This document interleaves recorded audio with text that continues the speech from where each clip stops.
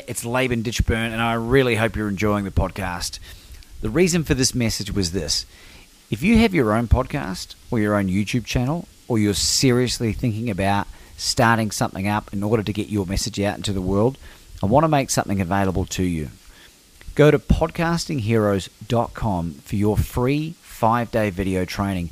Well, I will share with you 5 key tips and tricks that will allow you to reach out and connect with the best podcast guests available, and not only just bring them on, but to develop relationships with them that build into know, like, and trust that will eventuate in you being invited onto their platforms if you so desire. You'll be able to learn how to monetize even if you don't have a big audience. Go to podcastingheroes.com. It's podcastingheroes.com. Ladies and gentlemen, Dr. Pran Yoganathan. Pran, welcome to the show. Welcome to Become Your Own Superhero. Thank you, Laban. Appreciate it, mate. Thank you for having me on. This is a real exciting time to be alive, Dr. Pran, and it's with guests like you that really get me fizzing in the morning. We are recording from Melbourne. You're in Sydney, Australia. And you have just burst onto the social media scene with your prolific posts about health and well-being and some nutritional stuff, which all stems from your incredible medical background as this very talented gastroenterologist. For those that don't know, what does a gastroenterologist do? Thanks, mate. That was very kind of you to say. Look, as a gastroenterologist, what we specialise in is basically diseases of the gut and liver, as well as the pancreas. So essentially, we're doctors of the digestive tract, and so given this sort of specialty, we do a lot of endoscopies and colonoscopies and deal with a lot of liver disease. What we find is that we're at the front line, I suppose, of this impact of digestive diseases and diet, the intersection between digestive diseases and diet. And so I guess this is where a lot of my posts stem from, is essentially that intersection. Look, I'm glad that you've enjoyed my post today, because I try and make sure that a lot of them are evidence-based. There's some exciting literature that's up and coming, and I try and stay on top of it and just put it out there in a digestive format for my followers. Excuse the pun. Now, Doc, you were quoted. And I'll butcher this a lot, but you were talking rather about whenever you treat patients, if you have to go for the prescription pad now, you feel like you might have failed them, or it's kind of like a last resort thing. And this mindset and this thinking is something that you wouldn't typically associate with someone in your field. And I'm curious to know the genesis of how you sort of ended up doing what you're doing. Sure. I think the healthcare industry, we're always taught, in medicine, that prevention is better than treatment or cure, so to speak. Very few illnesses are curable, of course. So, but the thing is, as medics, we're not really taught the tools to how do you prevent illness, and how is that really done? I think. I do believe in the philosophy of being able to apply medications when required. And certainly I've made mention to the fact that things like vaccinations and antibiotics have been immensely impactful for humanity overall, in terms of lengthening our lifespan and helping us with communicable diseases such as infection. However, my concern is that there are lifestyle-based illnesses now, like diabetes, obesity, blood pressure, hypercholesterolemia, these sort of things. Reflux is another, which we are heavily medicating with no emphasis on, well, how can we utilize lifestyle to be able to prevent this? And as a specialist, I've done this now for approaching a decade in the specific field of gastroenterology. I'm deeply unhappy with the way we are not using prevention. It's automatically that we're reaching for the prescription pad. That's across primary care and across us as well as specialists. So I just think it's an unsustainable trajectory. I think there is no way we'll be able to keep this up from an economic perspective. In addition, we know a lot of these drugs which interfere with normal physiology probably will be associated with side effects. And so whilst I'm mindful of the fact that not everyone will make lifestyle changes simply through motivation or whatever factor, I certainly offer it to almost every person that I meet. I would love to explore this a bit deeply, Pran. I suffered from GERD for 17 years, from the age of 19 till just a few years ago now. Mm-hmm. And I was seen by 17 different general practitioners over that time to get repeat prescription medication, Losec, omeprazole, Somac, up to 40 milligrams a day at its highest, usually around about 20. 2 surgeons, 2 endoscopies. Every single person said that what I had was incurable. It was a genetic throwback, and that there was nothing I could do about it, just to shut up and take the medication. Yeah. Look, this is the paternalistic approach that healthcare's got, unfortunately. It's a closed door. You, as the end user of that industry, can't look in. And what social media is allowing us is a brave new world. It's essentially, my philosophy is I want to kick open these doors. Do you know what I mean? And allow people to look inside what is going on. And the internet's a very powerful tool, and I think people are becoming more and more empowered by this and led with people such as yourself that are doing these wonderful podcasts. I think it's just empowering people more and more, and that's fantastic. Needs to be done. With regards to what you've gone through, that is not an unusual story. That is someone who's a chronic sufferer of reflux. That's their journey through the healthcare sector. And you're made to feel that this proton pump inhibition is lifelong and inevitable. But as you know, reflux, and this is well established in the literature, it is linked to metabolic syndrome, which is the process that encompasses obesity and diabetes as well, along with a whole host of other conditions. So really, you can't address reflux without addressing the fundamentals of why it's occurring. And I've often made mention to this fact in my post that we, by nature, by definition, are acidic digesters. We depend on hydrochloric acid to be able to cleave our food, in particular protein, to an absorbable form.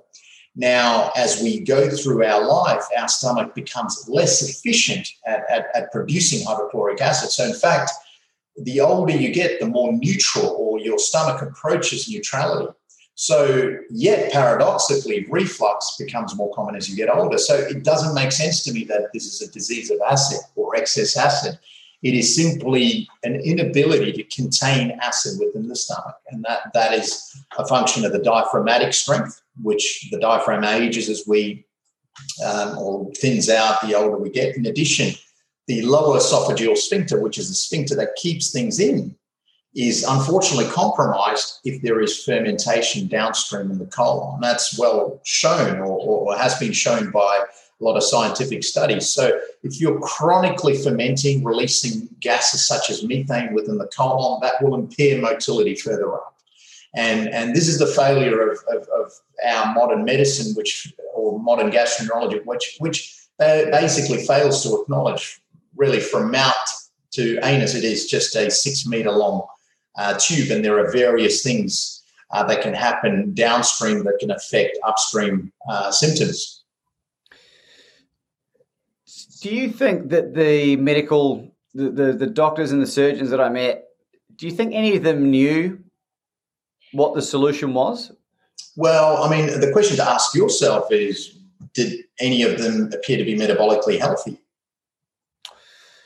It's not something I've thought about, but if I have a quick think about the shape and the size of the doctors I was dealing with, no one stuck out to me as being super mega obese or anything. But it's interesting, Pran, because when I look back at what I deemed to be normal or acceptable back then has wildly changed now because of getting my own health in check. And for the record, for those listening, I was carrying 60 pounds of body fat, more than what I am now, and much less muscle mass. And I had visceral fat stuffed around my organs, which when I was able to come off the omeprazole, which was by basically removing gluten and refined carbohydrate, within 3 months, I lost 3.5 kilos of visceral fat around my organs via DEXA scan. And throughout that process have put on now about 10 kilos of lean, but incidentally 0.5 kilo of skeletal bone density. And I was curious to know whether you had any insight about how I could put the bone density on, given I was coming off a drug that stopped my body absorbing calcium.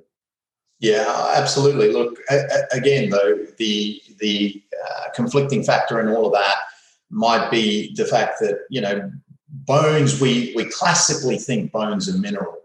And they are, they're calcium, phosphate, magnesium. There's a lot of mineral there to solidify that tissue. But bones are the vast majority of bone is protein. It is largely protein. So you'll find on a diet such as yours, which is presumably a lot higher in protein, well, that's one way to solidify bone. In addition, a lot of animal-based diets tend to be far richer in calcium. So you'll find it really promotes good bone health. With regards to proton pump inhibition affecting bone density, I'm not so certain. I think the same factors that predispose you to thin bones, diet and a lack of movement, are probably the same things that predispose you to reflux. So, correlation, not causation, I think would be the way I'd look at that. Yeah. I mean, I just love talking about it. Every medical professional I've had on here, I kind of ask them, and I think because of the side effects from some of the PPIs that they're figuring out, like the B12, the iron malabsorption, the calcium, I just wondered whether my body had been leaching calcium out of my skeletal system because of the inability to get it and my poor diet, and then it started to repair itself again because I had a small filling which is healed through X-ray, only a small one. And I just thought that was so interesting. Like the body is just so extraordinarily talented at fixing itself when you give it the right fuel, Absolutely, absolutely. And it's the issue when our diet is compromised, when our absorption's blocked with drugs such as proton pump inhibitors. You've got to be able to leach the nutrients from your own body, and that I think is one of the big driving factors behind osteoporosis and sarcopenia, which is loss of muscle. Which of course promotes fragility. It's our body chronically having to pull from its own stores, and it's a sad reflection of the modern day world that vast majority of our elderly now suffer these sort of conditions. So thank you for that, by the way. You are in phenomenal shape, Dr. Pran. Thanks. What do you eat? Look, I'm not particularly religious about a diet. However, what I tend to emphasize is protein. So I'll make sure at least 50 to 60% of my diet is protein based. I don't go out of my way to overeat fat. I think that sometimes in these low carb circles the emphasis is on fat. I really, I believe fat's a fuel. It is essential. However, I think protein's where the key is at. Now, if the protein brings along the fat, like if I'm having eggs, for instance, and there's fat with it, that's fine. But I'm not adding excess amounts of fat to it. Yeah, that's right. Yeah, exogenous. So my emphasis is on protein with fat and carbohydrate. I basically try and minimize it as best I can. I'm trying more and more to add in a little bit of carbohydrate just because I'm sort of ramping up the intensity of training. And I'm just finding that whilst, there are some people that can do it primarily on a protein-based diet, for that extra fuel, I am requiring a little bit of carbohydrate, which I make sure is non-refined, and primarily in starchy type of vegetables, as well as some fruits, but very minimal. It makes up a very small component of my diet. So, and is there any particular reason for that, Pran? Like in your own health journey, like what has your health been like in the past? Yeah, look, it's markedly improved. I mean, approaching 40 now. I mean, compared to when I was probably in my mid-30s, I started this journey. And I think what prompted it was this chronic inflammation, these joint pains, aches. It's that visceral fat, which I was unable to shift despite still continuing to train. And, you know, I was following the guidebook, the medical school guidebook on what an adequate diet is, which is, you know, the oats and bowls of vegetables and fruits and grains, and really making myself feel guilty about eating meat. And I found my body deteriorating. And at some point I thought perhaps this is just age and genetics. I was sort of resigned to that fact. But it didn't make sense to me. And thank goodness for, you know, discovering Robert Atkins' book, which I read, which was fantastic. You know, and I don't think we acknowledge him much with this modern day low carb world, but he was one of the front runners for the low carb movement, and he was vilified, but he was spot on. And so that was a game changer for me.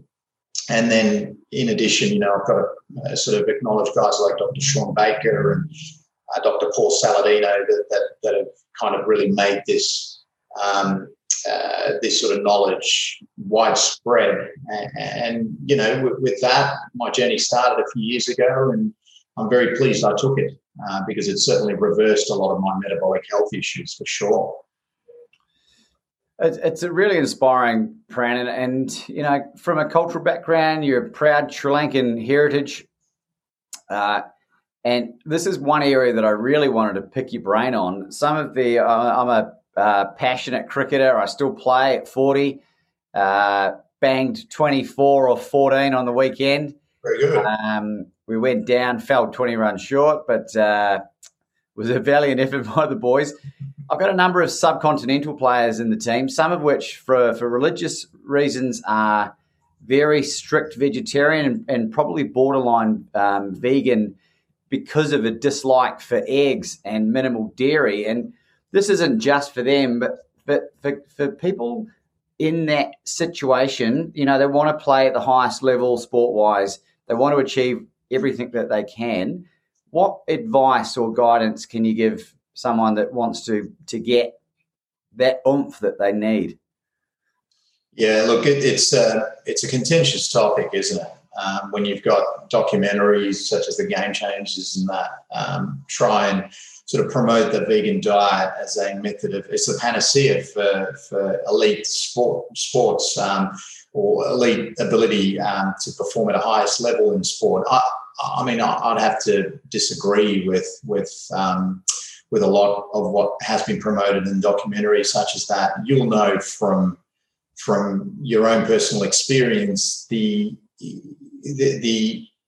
ability or the reliance on a lower quality protein such as plant-based protein drives your consumption of excess calories, basically, because you're never hitting the nutrient targets required. So you'll find that people from a subcontinental background, of which I'm, you know, from the same background, very heavily predisposed to diabetes because I think, you know, from a protein perspective, I don't think we quite ever meet our targets.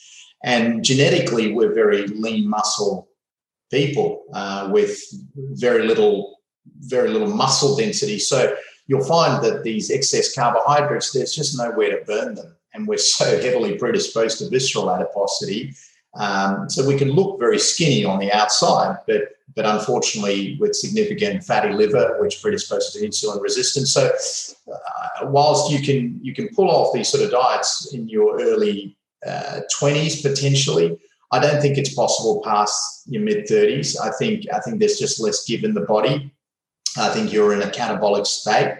And whilst you can still perform from a sporting perspective, because take a sport like cricket, for instance, which is very dependent on coordination, hand-eye coordination, it is very difficult to push past the fact that a lot of these people will develop metabolic syndrome. You could still play sport, you could still be exercising and still have early evolving metabolic syndrome. So I think to be honest, you can do it on a plant-based diet. You can perform, however, it requires very, very careful supplementation. And probably someone who's trained to be able to supplement you in that regard. I think that's not sustainable long term, nor is it particularly natural if it's requiring these high levels of supplementation, I feel. Well, I think that's a fair answer, Doc. And something that struck me, and this might be deemed offensive to some people, but you know what? I'm happy to say it. You shared a post recently about the indigenous tribes of India. And, this whole, people saying that, particularly the Indian culture has originated on vegetarian. I don't know that that's the case. Are you able to shed some light on that? No, look, India is an interesting country, as is any country on this planet. I mean, our history is so rich, but the indigenous of India were hunter-gatherers. And unfortunately, not many of them exist now. I mean, India is a vast place. They may do in some remote areas, still undiscovered. But what is known about these people is that they are very closely related to Aboriginal of Australia. In fact, there was probably gene transfer even up until 4,000 years ago. But the Australian Aboriginals are thought to have crossed some form of land bridge 60,000 years ago from Asia and entered Australia, which is amazing, isn't it? Wow. And now that gene transfer continued up until 4,000 years ago. So they're obviously crossing by things like canoes still. Now, very similar people in that regard. And you still get some remote tribes in Sri Lanka. They're called the Vedas. And these are hunter-gatherers. And again, time's kind of caught up with them and they've been introduced to grain and subsequently their health has suffered as a result. But these people were hunter-gatherers and remained hunter-gatherers up until the sort of colonization of India from various tribes. India is such a melting pot, right? There were tribes moving in from Europe and so forth, bringing in farming. But this is how people existed. The Hindu religion, the current sort of interpretation of it is that it vilifies consumption of beef and beef-based products. But there's a lot of contentious sort of discussion about all of this because it appears that the very early Hindus, in fact, their sacred texts promote the consumption of beef. So I think this modern world and the interpretation of Hinduism is we've convoluted it to kind of fit a narrative that really wasn't historically accurate. So it's a very interesting way of looking at it. But I shared some photos yesterday of these hunter-gatherers that still or used to exist in Asia. Some of these photographs are quite a few decades old, but you can see a very lean, athletic appearing people that are hunters basically, and they've been lost through time. I find this stuff so fascinating, Pran. Wouldn't it be horrendous to find out at some point in your life that your food practices are based on misinformation, lies in some cases, which we know with some cultures, certainly in the Seventh-day Adventist movement? I would be really pissed off. And what I would encourage people to look at is, whether you believe in it or not, look at everything through an evolutionary lens and empower yourself with as much knowledge about what your forefathers did. Because, history gives us all the lessons that we need, in my opinion. And I sort of look at everything now through that lens, and they're like, yeah, but the world's changed. I think for the most part, I don't know that it has. And And one of the areas that really struck me was that, people on a low carb need to take in extra salt. Doing some more digging, and from one of the posts you shared, I think it was the Maasai that consume quite a lot of blood from the animal. There's a lot of electrolytes in there. What are your thoughts on that? Yeah, I mean, salt's an essential mineral. I mean, our body needs it. Wouldn't survive without it. We're fairly unique as a species because we're so adaptable under different circumstances. So different tribes would have evolved differently, and that's quite evident when you study a lot of the remaining hunter-gatherer groups. They've got varying distribution of macronutrient ratios. There's some tribes in South America that consume 80% carbohydrate and perhaps a lot lower protein content. And their physical stature is a bit different to the tribes such as the Maasai that are very heavily protein dependent.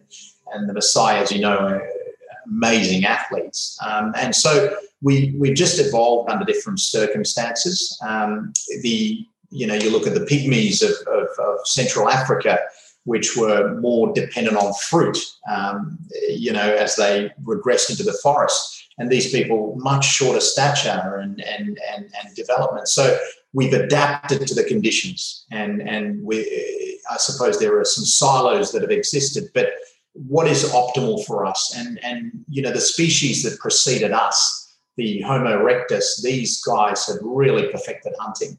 And this is where us as humans, we get a lot of our physical traits. The ability to stand upright was driven by that progression from the trees of Africa onto the savannas. It forced down through climate change as these savannas regressed. And then this journey to become Homo erectus, the ape that hunted, not just scavenged, but hunted, ran for long distances and used persistent hunting to be able to hunt.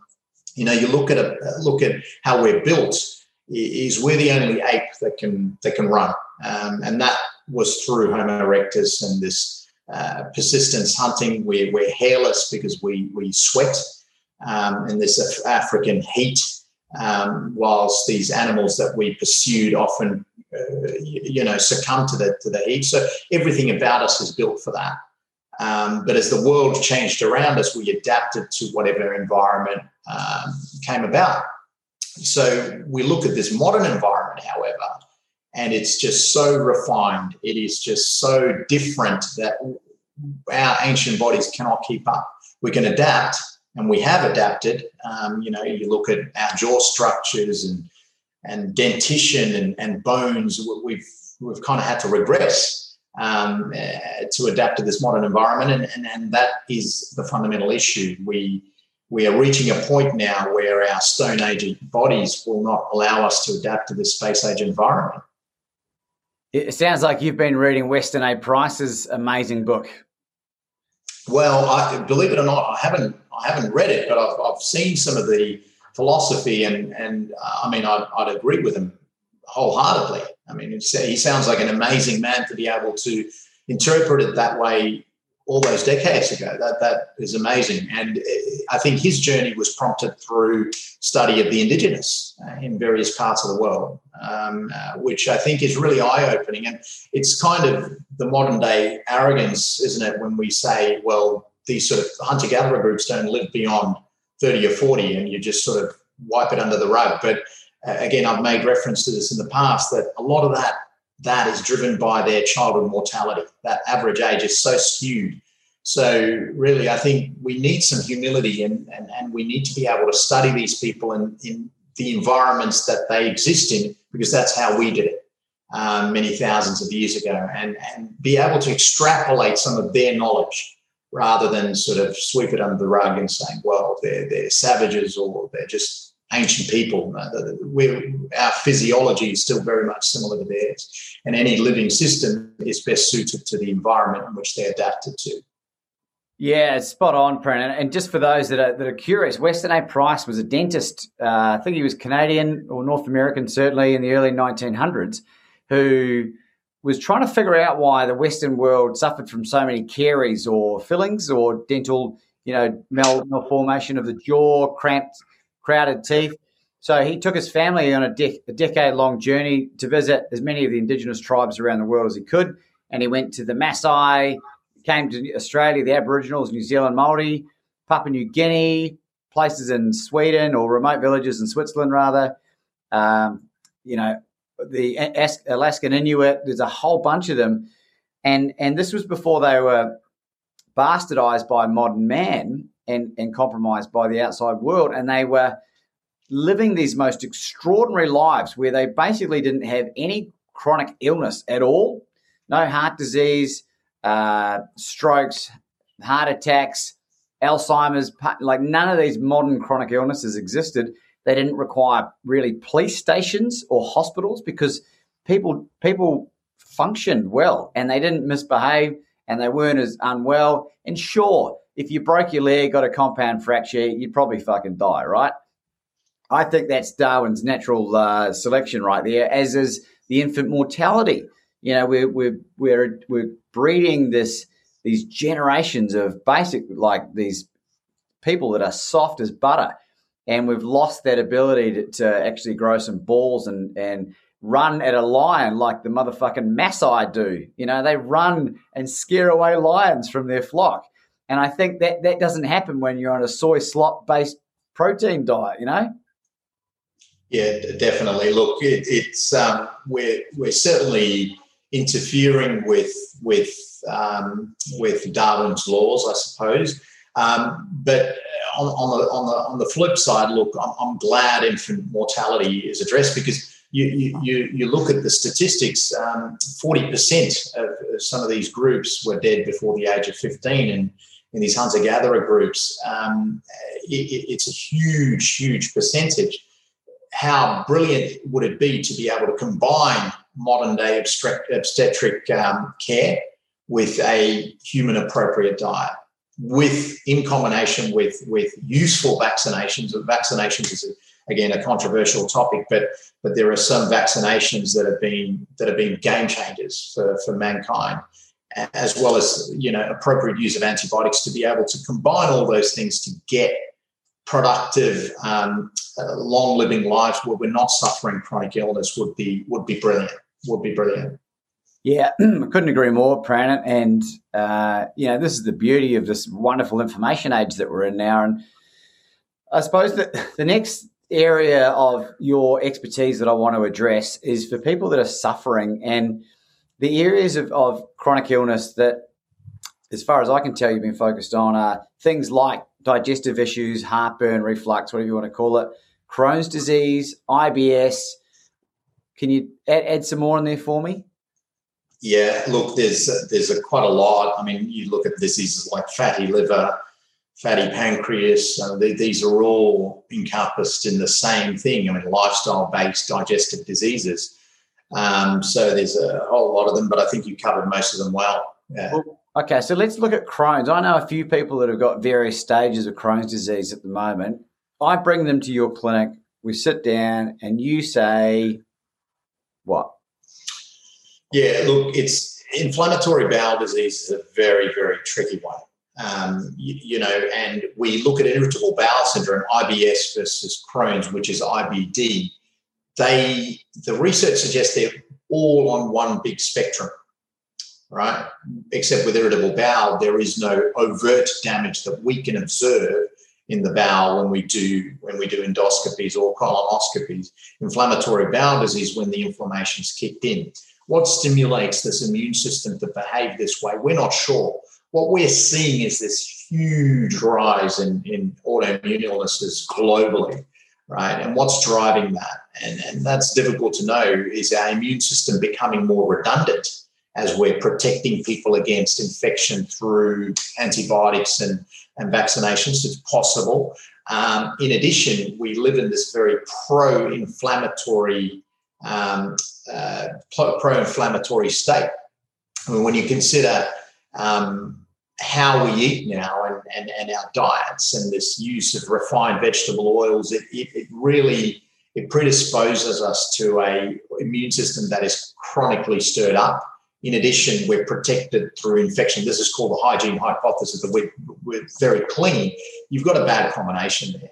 So once inflammatory bowel disease is set in, it can be very, very challenging just to treat with diet alone. Now, I've seen anecdotes of people trialing these elimination diets, such as the carnivore diet, for instance, and seeing some resolution, or some people seeing improvement, but clinically there is no evidence as yet. And so this is the difficulty that I face as a gastroenterologist. Unless there is clinical data to be able to support practice, it is very difficult to implement it.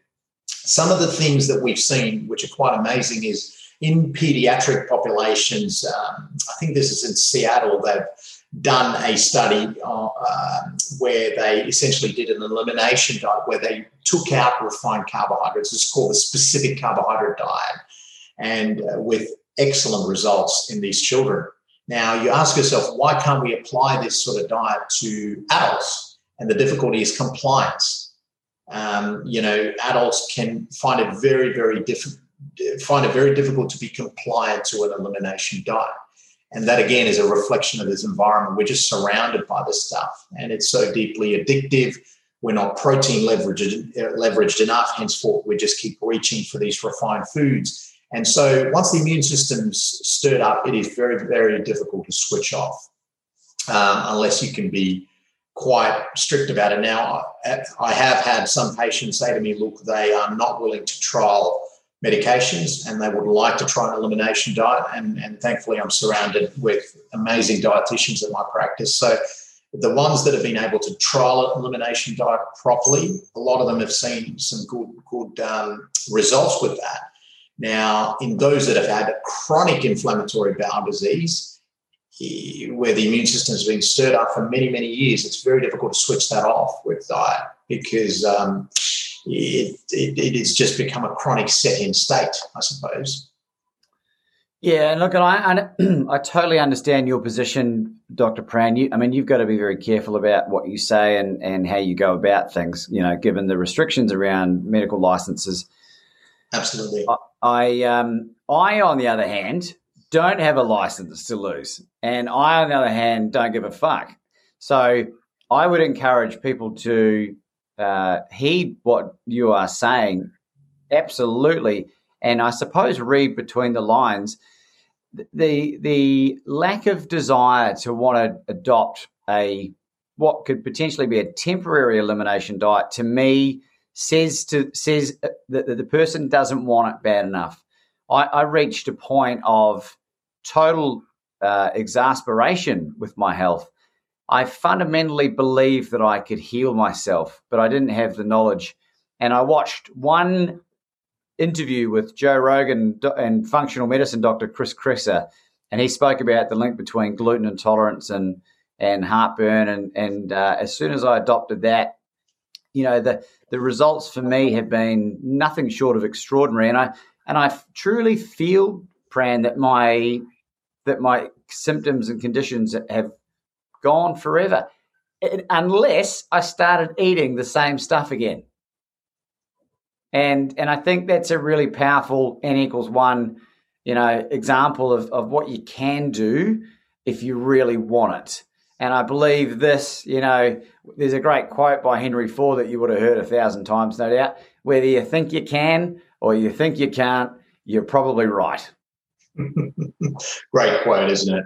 Great quote. It really, we see thousands of people in our practice, and I try and empower people, try and motivate people. And I just find that the younger you are, the more malleable your habits can be. Whereas to change someone who's 70 or 80 years of age, the way they've done it, it really challenges every aspect of who they are and what they've become.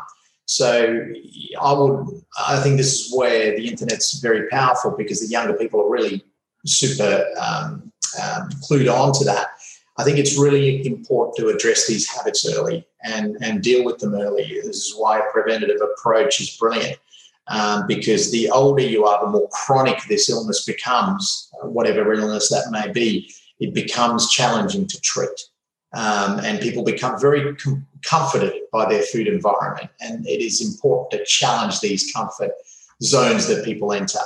And so this is where I think an element of cognitive behavioral therapy, as a clinician, I do a little bit of it with my patients. I think that's important. I think the combination of being able to do a human-specific diet with human-specific movement, with some cognitive behavioral therapy to kind of reverse this modern environment and the advertising and the subliminal narrative that's been put out there, along with these food guidelines that are so blatant to people. I think that's important. So we've really got a big challenge as clinicians if you're trying to apply that lifestyle model. What has been your most remarkable health recovery story from any patient that you've treated with whatever disease? Look, there's a few of them. But one chap in particular stands out. A young guy who presented to me with ulcerative colitis. I knew it was ulcerative colitis when I saw him because the symptoms were classic: bloody diarrhea, pains, inflammatory markers high. And I said to him, leading up to the colonoscopy, look, just trial a elimination diet even leading up to the colonoscopy to provide you some relief. Cut the fibre, a low residue diet, higher in protein, reduce some more inflammatory foods. And by the time I saw him in 2 weeks for the colonoscopy, whilst I was able to demonstrate colitis on the colonoscopy, his symptoms had largely started to settle. And he remains well to this point, not medicated. And I'm doing a follow-up colonoscopy on him shortly to hopefully demonstrate that things have healed up in there for him. But his symptomatic improvement, his biochemical improvement, what's reflected on the stool test has all been quite remarkable. But he's a very motivated character, and he's been able to pull off this sort of diet. And this is what I'm finding, mate. It's that some people are able to do it, and they're able to challenge things and challenge themselves, and there are others that are really struggling with it. How do we reach the people that struggle with it? This is the challenge ahead for me as I try and better myself as a clinician. How can we motivate everyone to do it? Well, Doc, I mean, you're doing God's work here, and I think I don't know. Do you do telemedicine at all with your clinic, your practice? I do, but I'm limited somewhat. As a doctor, sometimes we've got to physically examine people. We've got to do colonoscopies on them. So telemedicine. It's certainly, I've seen a few people from Melbourne and interstate with that, but I find it challenging because there's a lot more to medicine than what can be conducted via the internet. It's still a very ancient art, and it requires that hand-on patient and sometimes that one-to-one interaction. So I do, but I'm limited somewhat, mate. No, that's right. I mean, it won't be long before Steve Jobs' legacy creates some kind of remote colonoscopy device that plugs into the USB-C port. Possible. You never know. One of my father's favourite jokes was, I don't know what a colonoscopy is, but whatever it is, you can stick it up your ass. God bless him. Pran, you're a busy man. You've got 3 young children and a beautiful family there. I know you need to get back to saving more people from a lifetime of misery. But before we wrap this up, is there anything that you'd love to finish on? Any guidance for someone that is at the end of their tether that just needs some relief that you could share with our audience today? Yeah, sure. Look, I think to people out there that are struggling with their health, I think nutrition is a big part of why we struggle with modern illness, obesity, diabetes, blood pressure, the list goes on. The emphasis to those people out there has to be on maximizing your protein intake, because fundamentally we're existing in this environment where we're just basically eating too much. It's a caloric excess that is driving a lot of these illnesses. So I believe, some people say calories don't matter and it's purely just this insulin model. I don't agree with that. Calories do matter, and I think we're overdoing it. So how does one fall into a caloric deficit in addition to providing satiety. And this is why these yo-yo diets where you're doing light and easy, Weight Watchers, eating salads, it just simply doesn't work. Whilst you can lose weight, you are never satisfied. So how does one provide satiety along with a caloric deficit? It really is through maximizing protein, which allows your brain to sense satiety. Because protein, generally, things like red meat are very nutrient dense. In addition, the amino acids that are generated from that allow for your brain not to crave. So it is important to kill the craving. So my advice to these people out there is just maximize quality protein. And I think animal-based proteins, marine-based proteins, far superior to plant-based proteins. I don't think there's any debate about that. I think the science is well established there. And I think it's important to get some quality fat in your diet.